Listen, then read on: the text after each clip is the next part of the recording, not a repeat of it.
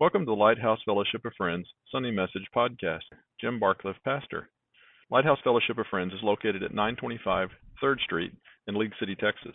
We have a 10:30 Sunday morning service and a 9:30 adult Bible school. We do have children's church during our regular worship service. We invite you to come to worship with us. We hope to see you. Have a blessed week.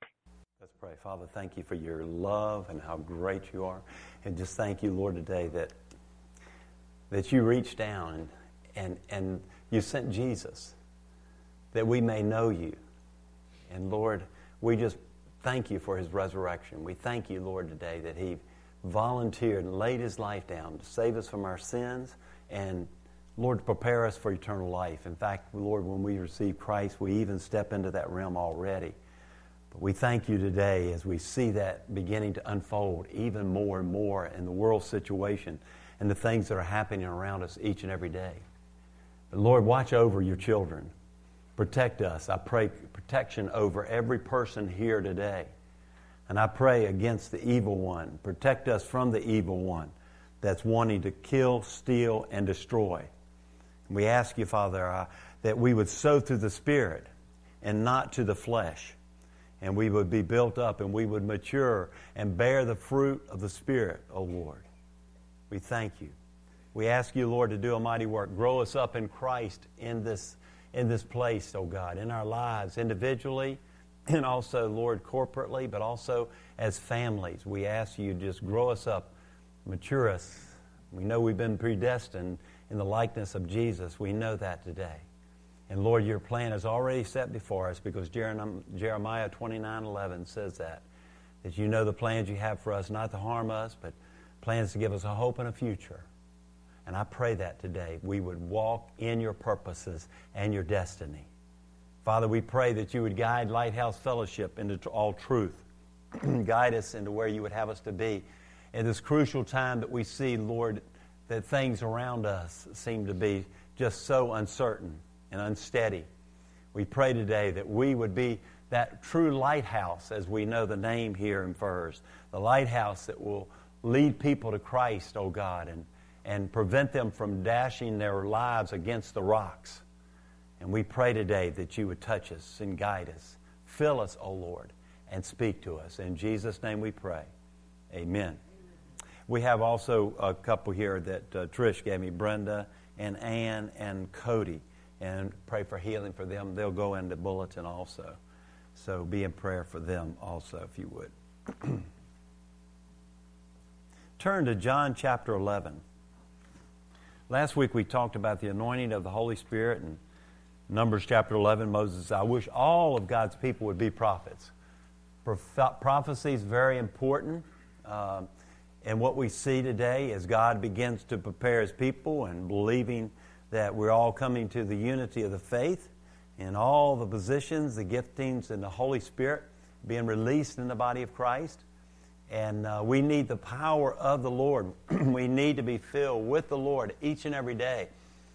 And I encourage you, ask the Lord to fill you every day with the Spirit of the Lord. He's real faithful to do that.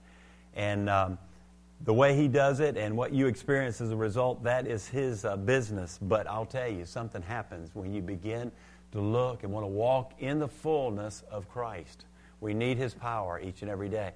We see the uncertainty things. I was just praying of the world situation today. I mean, they're just hotbeds of things all over the place, aren't they? And even here recently, last couple of days, bombing of Syria and things that are happening there, the tensions between big superpowers that we see happening. And we don't know that end time when Jesus will come back, but the Bible tells us, Jesus said, I don't want you to be ignorant. I want you to know the signs of the times. I want you to study the Word of God and to know the time and to be prepared and get ready because he could come back at any moment. But when we look at John chapter 11, I want to talk about a genuine miracle. And I want to tell you what I see happening in the world today because we have to be discerning as to what's going on. There's so many things in the supernatural that are being promoted out there today. You see them on TV. You see the different shows that it sort of points to supernatural. And much of it, if not all of it, is certainly not pointed towards the revelation of the Lord Jesus Christ. You've got John Edwards on there, and he's given sort of fortune telling and all types of things that are happening. And this was not always so. There's a swing in the pendulum, so to speak, that false signs and wonders and false miracles are taking place. And I want to show you today a little bit about how to discern a genuine miracle. And we look here at the resurrection of Lazarus, when a story that we all know. And I'm just going to read just a few verses here. If you'll look at John chapter 11, and we'll look at verses 38, beginning in 38. And we'll refer back and forth a little bit, but I'll read from verse 38. And then Jesus, again groaning within himself, came to the tomb, and it was a cave, and a stone was lying against it. And Jesus said, "Take away the stone." Martha, the sister of him who was dead, said to him, "Lord, by this time there's a stench, for he's been dead for 4 days." And Jesus said to her, "Did I not tell you that if you believed, you would see the glory of God?" Very important. If you believe, you will see the glory of God. And so they took away the stone from the place where the dead man was lying. And Jesus lifted up his eyes and said, "Father, I thank you that you have heard me. And I know that you always hear me, but because of the people standing around, I said this, that they may believe that you sent me." And when he had said this, he cried out with a loud voice, "Lazarus, come out." And he who was dead, Lazarus, came out with his hands and feet wrapped with grave clothes, and his face wrapped with a cloth. And Jesus said to them, "Unbind him and let him go." A dead man has just been raised. Lazarus, he was a friend of Jesus, is here.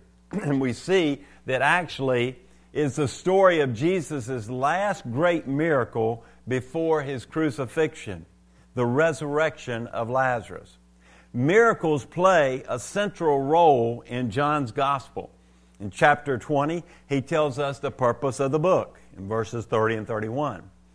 Jesus did many other miraculous signs in the presence of his disciples, which are not recorded in this book. But these are written that you may believe that Jesus is the Christ, the Son of God, and that by believing you may have life in his name. The Greek word for miraculous signs is semeion. A sign is something that points us to something else.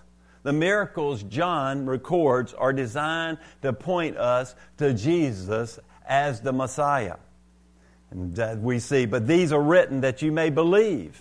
In these first 11 chapters, John records 8 miraculous signs. First of all, in chapter 2, he turned the water into wine. And then again in chapter 2, he cleansed the temple. In chapter 4 of John, he healed the officer's son. In chapter 5, he healed the man at the pool of Bethsaida. In chapter 6, he fed the 5,000.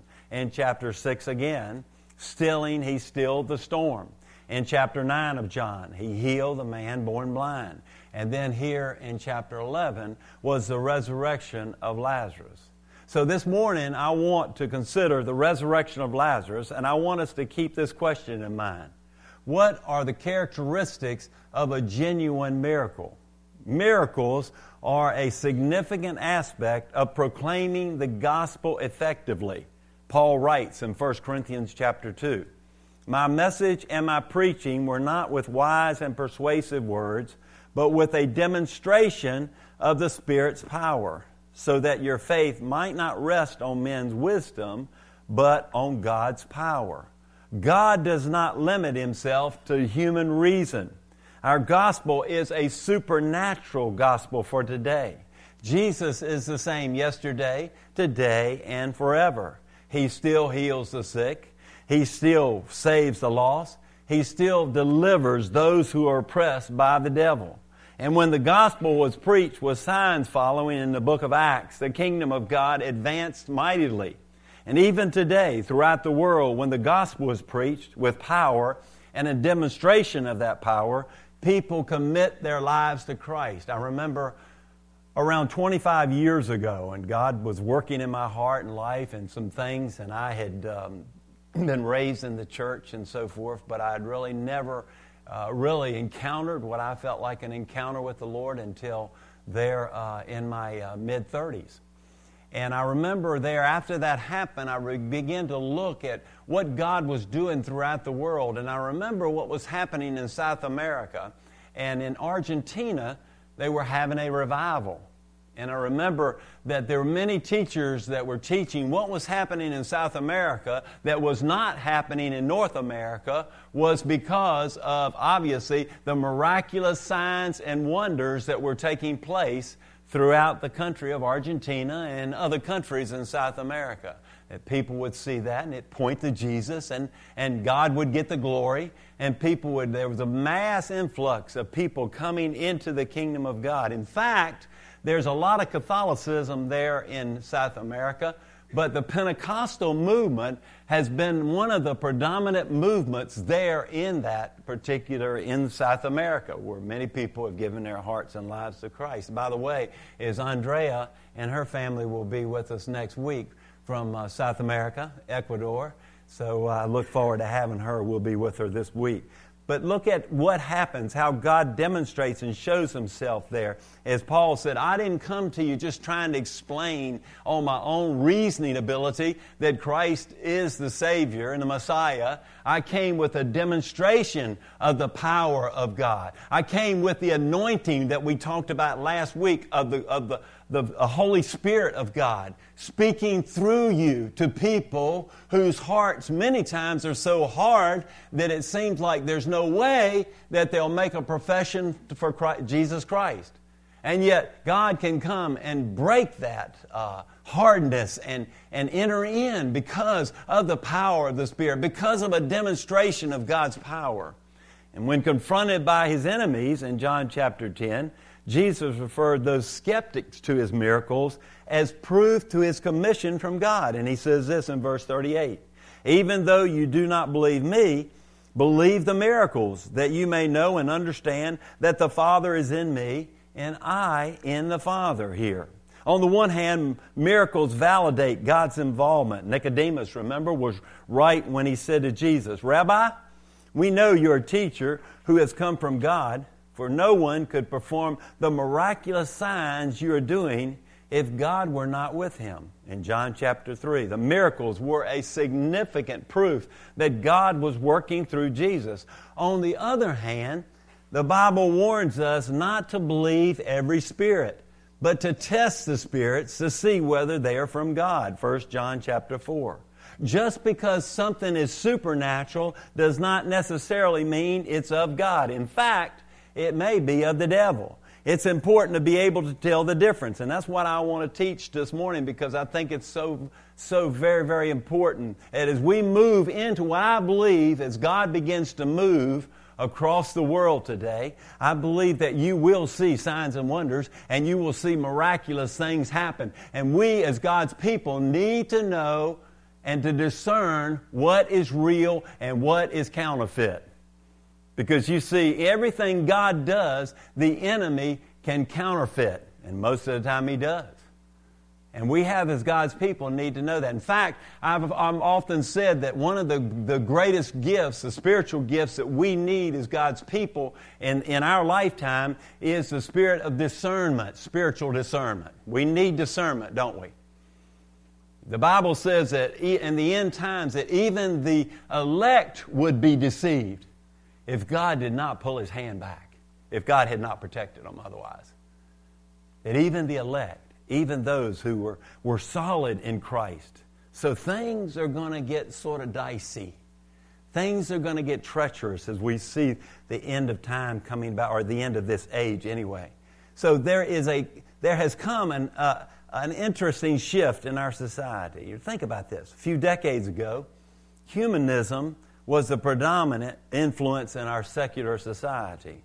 It was in vogue to be skeptical of anything supernatural. People proudly claimed to be totally scientific in their approach to reality, denying anything that could not be demonstrated in the laboratory test tube.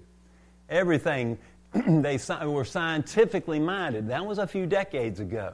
And for many people, that limited worldview proved to be totally inadequate explanation of reality. It denied far too many undeniable experiences. So there has come here in America today, the pendulum is swinging back, an unprecedented receptivity to the miraculous. It's a wonderful opportunity for us to proclaim the living God, but this change, this openness to the supernatural is not without its problems that go along with it. And as I mentioned, just turn on the TV or look at, don't turn it on, please don't. I misspoke there. Don't turn it on. Take my word for it. And the movies and things, the supernatural things that are happening in the movies today, and the promotion, and what's their show on TV? And I don't watch it because I'm like, I don't dare watch this stuff. It's called Lucifer, right? Isn't that on there? I saw it on it's not a table of contents on the TV or whatever it's called. the TV guy. We're having a major thing as far as the supernatural, but it's not of the Lord. We've got people that are predicting the future, and yet they're not of God.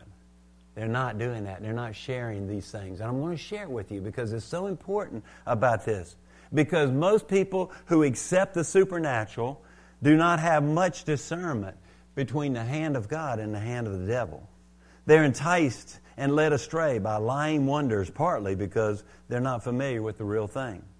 I've heard that the way banks teach their employees to spot counterfeit money is to teach them what the real thing looks like.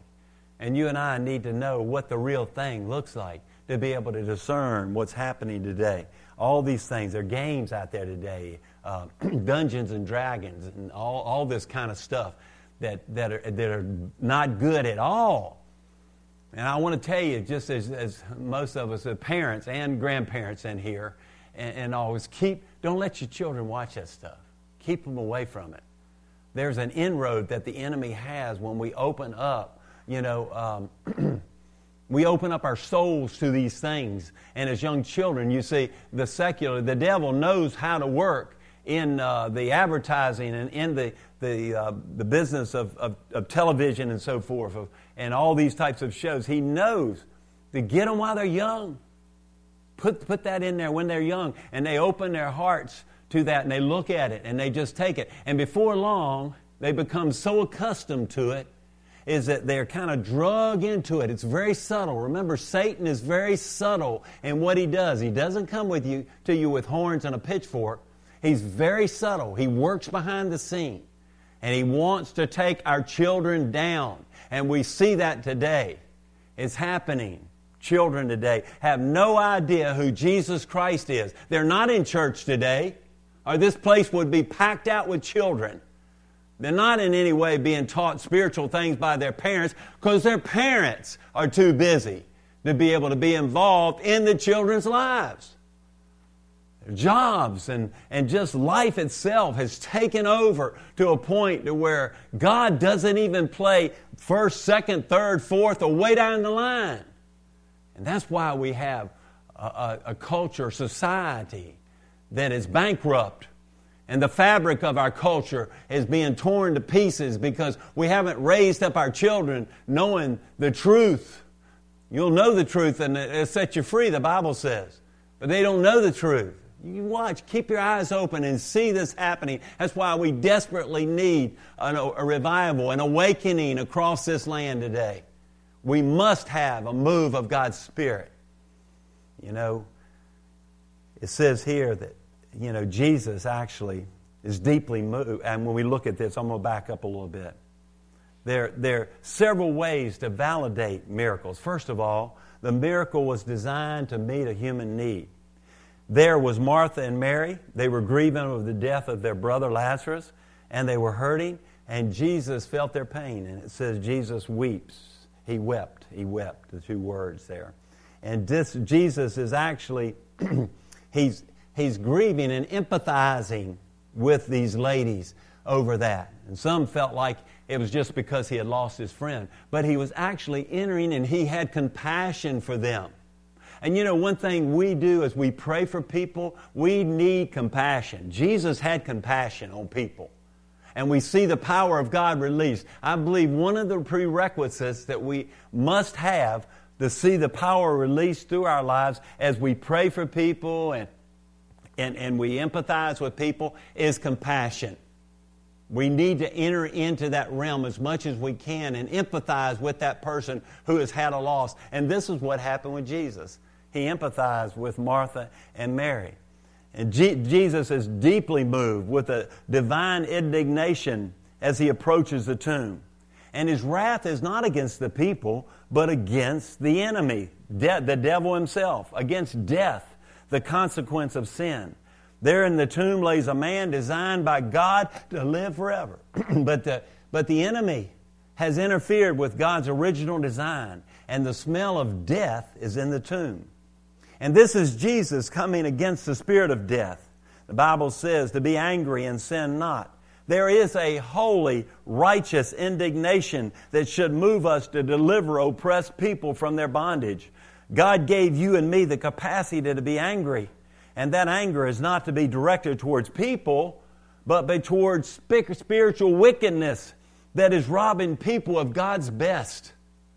I have a holy indignation against people who are depressed. When I've worked in deliverance before, I see that person who many times, and people that I've worked in deliverance with, have willfully yielded themselves over to sin and yielded themselves to certain demonic spirits and so forth. And finally, they come to the end of themselves and they realize they want freedom. And you see, when they come asking for help, you see the church is the place to help them. And at times when I've had the occasion to minister to people under these circumstances, I have a holy indignation against those enemies that have come against these people. And I'm angry about it, and that spiritual wickedness that is destroying and taking people's lives and robbing them of what God would have them to do and to be. And so God is calling us to have an empathy for people and compassion for people like this. You see, we have the answer. We have the answer. People should be coming in here by the droves because we have the answer. And yet they're bound up by the enemy. They've allowed him. And then they finally God, in one way or another, they yield to the grace of God and they come in wanting freedom. And you and I, we can pray. We can see them be delivered and set free. That's what Jesus came. He said, I came to set the captive free. A lot of people out there who are bound up like that. You see tears stream down Jesus' cheeks as he connected with Mary in all of her pain. And the crowd misinterpreted that. And yet Jesus had compassion. There's a little story here. There was a little girl who came home late one day from school, and her mother was upset because of it. And the mother immediately started ranting and raving over the fact that she'd come home late. And finally, the mom settled down enough to ask her why she was late. And the girl told her mom that today was show and tell at school. And that little Sarah, had brought a China doll that her grandmother had given her. And on the way home, she had dropped the China doll and broken it. And when the girl told her mom that she had stayed to help her friend, the mom changed her tone and told the girl how proud she was that she had stopped to help Sarah fix her China doll. And the little girl looked up at her mom and said, "No, Mommy, the doll was too broke to fix." She said, "I just stayed to help Sarah cry." You see, we got to enter in. This is the place. The church is a place where we should be listening to people. We should be empathizing. We should be having compassion upon people that come to us who are broken, who've been broken by the enemy, has destroyed their lives. And Jesus is saying, I've come to set you free. I've come you may have a new life and live. Isn't that great? That's good news, church. And weep with those who weep, the Bible says. Jesus is doing that in John 11 because he genuinely cares about Mary's pain. Genuine miracles are motivated by compassion. They're designed to relieve that human suffering. They're not like magical tricks designed to impress the crowd. The second thing here is the miracle required people to do what they could in the situation. They had to do something, didn't they? No one there but Jesus was empowered to give life to Lazarus. That part of this event was beyond their capacity. And no matter how much Martha and Mary grieved over the death of Lazarus, their grief couldn't bring Lazarus back. No matter how much the crowd sympathized with these grieving sisters, their sympathy was powerless against death.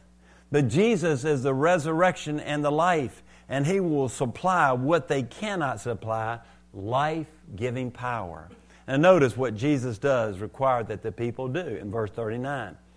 He says, take away the stone. You know, how many of you here today would believe that Jesus could have just and either made that stone disappear, or He could have moved it out just by thinking, or wherever how He could move that stone. But He told the people, He said, take that stone away. Why didn't Jesus supernaturally move the stone? He was there to relieve the human suffering. He was not trying to put on a show. He was not trying to entertain these people. He required them to do what they could do. And it's the same with us. You know, you see a magician and he pulls a card from behind somebody's ear, or he pulls a rabbit out of a trick, and, you know, they say, well, it's a sleight of hand trick and all these types of things. I want to suggest to you today, and this is just me, stay away from any of that. And don't let your children watch it, please. Do you get me? I'm not getting too, obviously, just fanatical here with this. But a lot of times these things are very deceptive. And some people are frightened because people are seeing people levitated and so forth. Harry Potter out there teaching witch-type things and so forth. And kids are gobbling up Harry Potter like it was no tomorrow. Don't let them read that stuff. Don't allow them to get into witchcraft. Don't allow them. Andrea can tell you in Ecuador, it's right here too, the witchcraft that's predominant in their society. The things that are out there. Don't allow them to do it. Fill their minds with truth. And you say, oh, but that kid's just got to have fun and so forth. And there's fun involved, but it's done under the supervision of parents and grandparents and people around them, society. You remember they used to have several protections for our children. First of all, there was the church, and the church guarded. And then, obviously, the home and the church and the schoolhouse and the government played some type of role in there anyway. You had 4 types of protection that were there. They're not there anymore. They're not there. A lot of times, there's not that evening meal at the table to talk about what's going on in your life. And then guiding them and directing them. We're so busy in life that we obviously have missed the most important things to life. And so we see those things are not in place like they were when you and I, many of us here, were kids and we were raised up. I know one time, I was acting up on the bus one day, and here comes the assistant principal. Me and another guy was tussling. And the bus driver looked in that big mirror she's got. And I thought she had eyes in the back of her head, by the way, because she could always spot me. And she looked back there and she saw us tussling, pulled the bus over before we left the bus circle. And the assistant principal came on there. And Lord, I knew I didn't want to talk to assistant principal, that's for sure. I was scared to death, and I got down in my seat and so forth. He took both of us off of there. And we stood. And so my mother had to go out of her way to come by and get Jimmy from detention. Got home, and I knew I'd get it there at the school, but I knew I'd get it worse when I got home. And when I got in the house, Daddy said, boy, come over here. I said, yes, sir.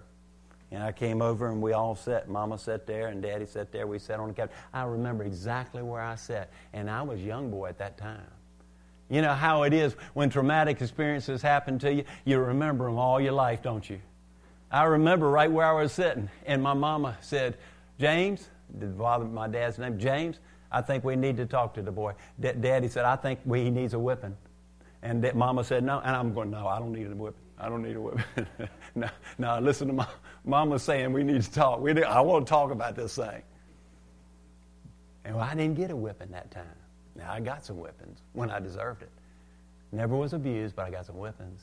I was never. Nowadays, you talk about a whipping and so forth, and CPS is called immediately and all so forth. Never hurt me. Obviously, hurt my pride. Never bruised me. But I know one thing. I knew when my daddy spoke, I respected him. I loved him till the day he died. I still love him. And he taught me that. So that discipline and so forth, we don't have that like we used to. And that's why I'm saying to let children know, because they're watching this magical stuff. They're watching it on the Disney Channel too, by the way. They're watching stuff that I don't want to watch on the Disney Channel. Be careful. Watch and look at it too. But I want to tell you, without God's involvement, rolling the stone away would have been an exercise in futility. But when the human effort is put forth in obedience to Jesus' command, it is the prelude to a miracle. And what a blessing it is to be a part of this process. How good God is to let us do our part of cooperating with Him and co-laboring with Him. Faith and obedience go together. Could Jesus have had Lazarus come out of that grave with a supernatural wind removing the straps of the linen and cloth from his face? Certainly He did. But there's value in, He said, go and remove and untie him. Take the bindings off of him. See, they had seen him. They touched this revived body of a man who had been dead 4 years. It did something when you see it. When God works the miraculous, He does not deny the human side of the event. Now, the miracle was designed to glorify God, the third thing. In verse 41, then Jesus looked up and said, Father, I thank You that You've heard me. Jesus prayed publicly there at the tomb of Lazarus. The prayer wasn't designed, obviously, to pray that Lazarus would come out. You see, Jesus had already prayed up when He got with the Father early in the morning. And He'd already got His instructions from the Father. And then He went forth and He said, come out of the grave there. So why did He pray? He prayed for those that were around Him, for the benefit of those that hear Him praying there. And some people say it's hypocritical somehow to pray in public. No, if you have the right motive, if you're wanting to bring glory to yourself and you want people to look at you, yes, that's wrong. Bring glory to God. But Jesus prayed so that those people would hear Him and give God the glory here. And Jesus' ultimate purpose, even beyond the relief of human suffering, is to glorify God. And any magician or miracle worker who takes the credit is certainly not following Jesus' example. To God be the glory. And that's the theme behind all genuine miracles. And as an authorized agent of the Father, Jesus called out in a loud voice, Lazarus, come out. And was the loud voice there for the sake of Lazarus? I don't think so. He would have come out if Jesus had whispered it, right? But here in the Greek, actually, is most inspiring because there's no verb in Jesus' command to Lazarus. It's just two adverbs, duro, exo, which means here, outside. So He called him outside, here, outside. And we think about it, this authoritative prayer is because he had heard the Father tell him to go and set Lazarus free, to raise Lazarus from the dead. And he had the power of the Spirit of God upon him. And that's the same with us today. When the unction, the power, the anointing of the Holy Spirit is upon us, is that we go forth and you'll see miracles as you're obedient to what God's called you to do. And this is what Jesus was doing here. Jesus did all of this in such a way that God was glorified by the miracle. Perhaps, obviously, we should also talk about what did not happen in our story. Notice that Lazarus didn't come out and satisfy our curiosity about near-death experiences. Humanly speaking, isn't there something in all of us that would like to know what was going on with Lazarus and what he experienced during those 4 days in the grave? But you see, genuine miracles are not about satisfying human curiosity. Deuteronomy chapter 29. The secret things belong to the Lord our God, but the things revealed belong to us and to our children forever, that we may follow all the words of this law. So, genuine miracles are not to satisfy our curiosity.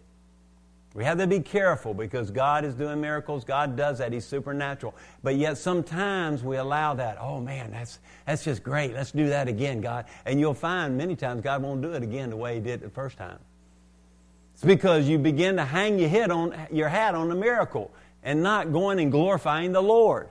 So what does God say when we think about these things? Like John Edwards, he connects people, or supposedly, I don't think it's really happening, but it could be demonic, certainly, with the dear old departed Aunt Lucy on his show, Crossing Over. Many people have been lured into deception because of the beginning that they were just curious. Spiritualism is a dangerous pastime. It may seem innocent enough to begin with, but it might sound like fun to go to a psychic or to somehow your tarot cards and consulting this medium and so forth and all this, but it's dangerous. You open yourself up to demonic spirits when that happens. And a lot of people today don't read, the horoscope? Don't read the horoscope. Don't read that stuff. Take and move on if you get a newspaper still or you see it. Do not look at it. Don't even go there. I'm telling you, it's powerful. It's very powerful. I know Christians that will go and they'll say, what sign are you, Jim? That's what they ask me. I'm going, I don't know and don't want to know. I'm a child of God. Watch that stuff. It's dangerous. So what does God say about these things I'm talking about? In Isaiah chapter 8, it says, when men tell you to consult mediums and spiritualists who whisper and mutter, should not a people inquire of their God? Why consult the dead on behalf of the living? To the law and to the testimony? If they do not speak according to this word, they have no light of dawn. In other words, no truth. Deuteronomy 13. If a prophet or one who foretells by dreams appears among you and announces to you a miraculous sign and wonder, and if the sign or wonder of which he has spoken takes place, and he says, let us follow other gods you have not known, and let us worship them, you must not listen to the words of that prophet or dreamer. When somebody tells you they're lying signs and wonders that will come forth in this age, I believe unless Jesus comes back right now, we'll be home with Him, obviously. But we need to be discerning. The fourth thing here is the miracle invoked a moral decision. Why do people follow horoscopes and psychics and extraterrestrials with a passion, but refuse to turn to Jesus with their need? Sometimes I believe it's simple ignorance. They're seeking some kind of spiritual reality, and so far this is all they found. And that could very well be our fault. Maybe they have not encountered a genuine witness of Jesus Christ. Maybe all they've seen of Christianity is rules and regulations and ritual. And that's why a gospel with power and a demonstration of that power must be proclaimed in America by simple people like you and I. The only way. But there's another element I believe that is sometimes a factor. Most of these spiritualists and psychics are not addressing moral accountability. It's an offer of power and spirituality without any moral restraint. That is a diabolical combination and terribly destructive. Revelation, by its very nature, brings accountability. Listen to what Jesus said about the cities that had experienced His miracles, yet continued in their own ways. Matthew chapter 11, verse 20 through 23. He says, then Jesus began to denounce the cities in which most of His miracles had been performed, because they did not repent. Woe to you, Chorazin! Woe to you, Bethsaida! If the miracles that were performed in you had been performed in Tyre and Sidon, they would have repented long ago in sackcloth and ashes. But I tell you, it will be more bearable for Tyre and Sidon on the day of judgment than for you. They saw the miracles, and yet they rejected them. The miracle here in our text was associated with a revelation of truth. God's miracles are not just an end in themselves, but to reveal to us the Lord Jesus Christ here. There's something about who He is and what He's like that is to be entered while experiencing the miracle. The miracle is a sign pointing us to the one true God. And so this experience brought the crowd to a decision. Look at verse 45. Therefore, many of the Jews who had come to visit Mary and had seen what Jesus did put their faith in him. But look at verse 46. But some of them went to the Pharisees and told them what Jesus had done. Not only did they not put their faith in him, but they actually hardened themselves against Jesus Christ. This is amazing. They see a man who was dead for 4 days, and yet they were there, people that were there, saw the miracle, had heard what Jesus was proclaiming, had not been looking for the Messiah, and they turned against Jesus Christ. Even though he performed the miracle, they still wanted to crucify him. You see, that's what happens many times in the world today, is people see. And God reveals himself in different ways in these miracles, and they point to Jesus, and there's a clear revelation of who God is. And yet they harden their hearts, and they go their own way. Have you ever seen it? I've seen it. They know. And I've had people tell me, Jim, you know, I prayed, and God, to use the word God, got me out of this jam. And you see, after that, I want to say, what are you doing with your life as a result of that encounter? And they never, ever darken the doors of a church. They never hear the Word. They never have fellowship with one another. They never hear them read the Word of God. They move on. And what happens is they drift away. And what happens is their heart gets harder and harder and harder to where they can't hear that still small voice. Today is the day of salvation. God's going to give everybody an opportunity. And when they stand before the judgment seat, God will look at them and say, what'd you do with the truth? You see, it brings us, when we see a miracle, it brings us to a moral decision of what we're going to do with it. It makes us accountable, doesn't it? Now, I love it because I see that, and I believe a demonstration of God's power is needed today. The preaching of the gospel, I believe God still heals, He still delivers, He still saves the lost, okay? He does everything Jesus certainly left us to be able, with His Spirit within us, His power, His unction, His anointing. But there are many people who will walk away. But there'll be some, the Bible says in verse 45, that some put their faith in Him at that time. You see, all these people in the crowd saw the same miracle. But there are two different responses. Some put their faith in Christ, and others actually opposed them. But it brought them to a moral decision.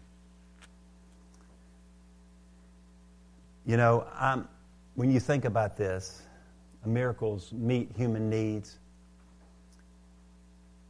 And a miracle reflects the blending of the miraculous, awesome power of God with the human participation, co-laborers with Christ. A miracle is designed to glorify God. Doesn't it glorify a magician who's there because people are curious, wanting him to see this jet airplane disappear or whatever? But also a miracle invokes a moral decision. That's the purpose. That's a genuine miracle.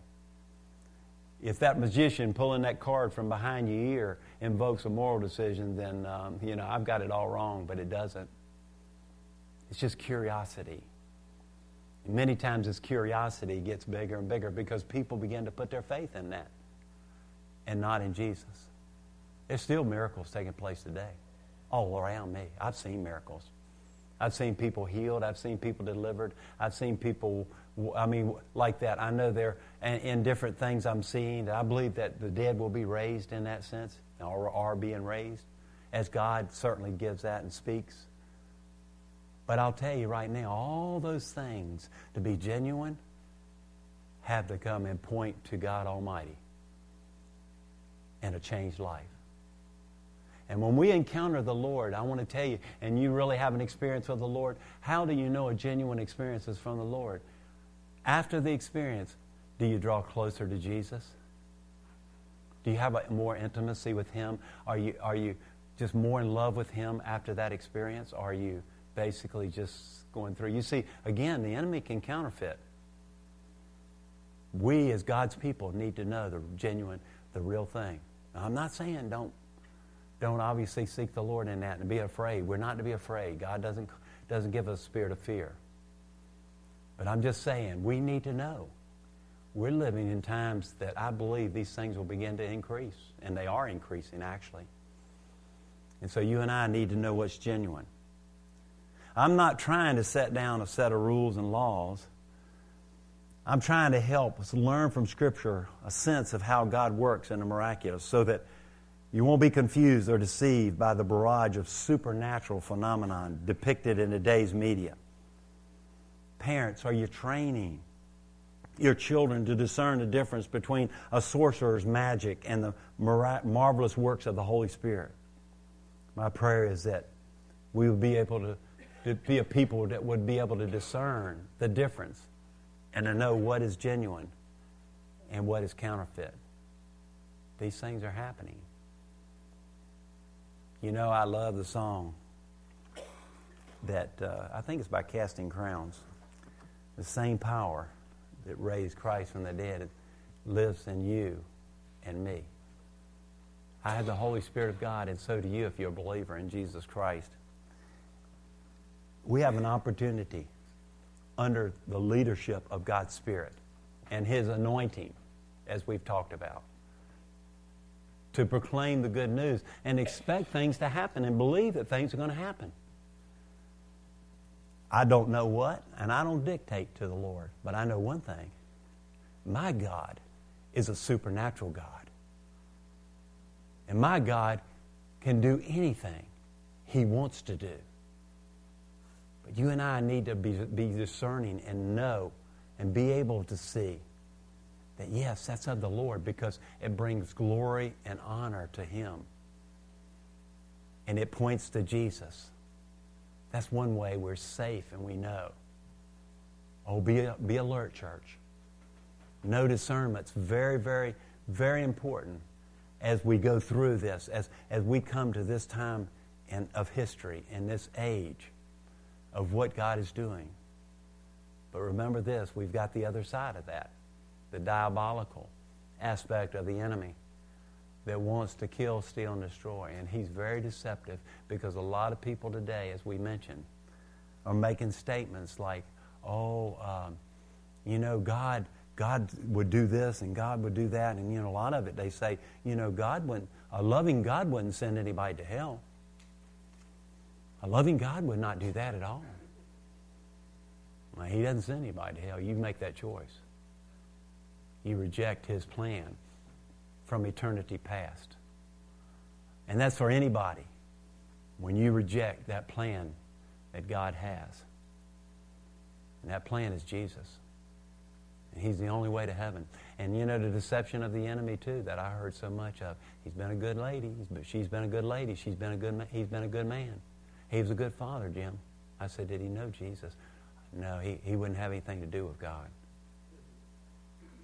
He wouldn't take, Jim, in fact, he didn't take us to church. We went with the neighbors. And we learned about Jesus. I said, well, your father is, I don't know a person's heart, but I know one thing. There's no other way to heaven except through Jesus Christ. That's why the deception is so great. And you see a genuine work of God's Spirit. It doesn't mean that we're not perfect, obviously. We're just saved by grace. We make mistakes. We fall down.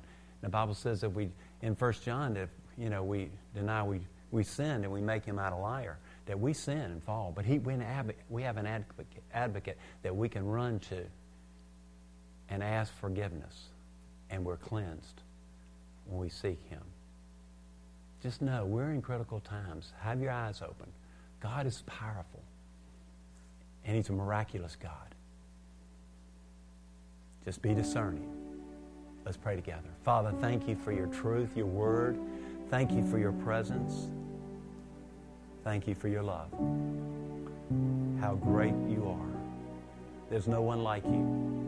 And I pray today here for every person here that, Lord, if they know Jesus, that You would just come in and just reveal Yourself powerfully to them. Give them refreshment, Lord, because we live in a dry and weary land.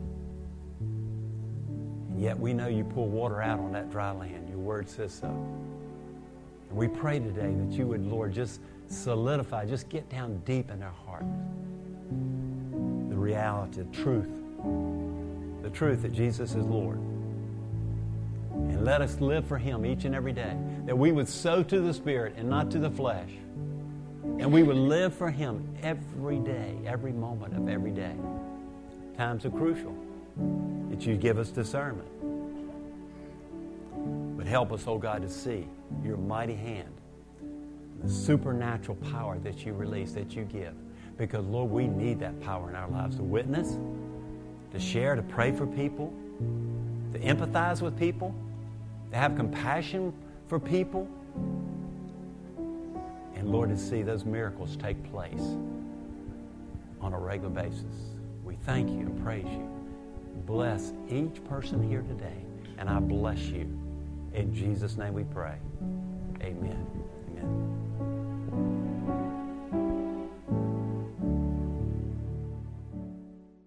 I just want to let y'all know that if you've been listening to our podcast, that you're welcomed here at Lighthouse Fellowship, 925 3rd Street in League City, Texas. And we would be welcoming and just delighted to have you come and join us for worship and Sunday school. Starts at 9:30 on Sunday. And come out and join us. And I hope you've enjoyed these podcasts. Thank you.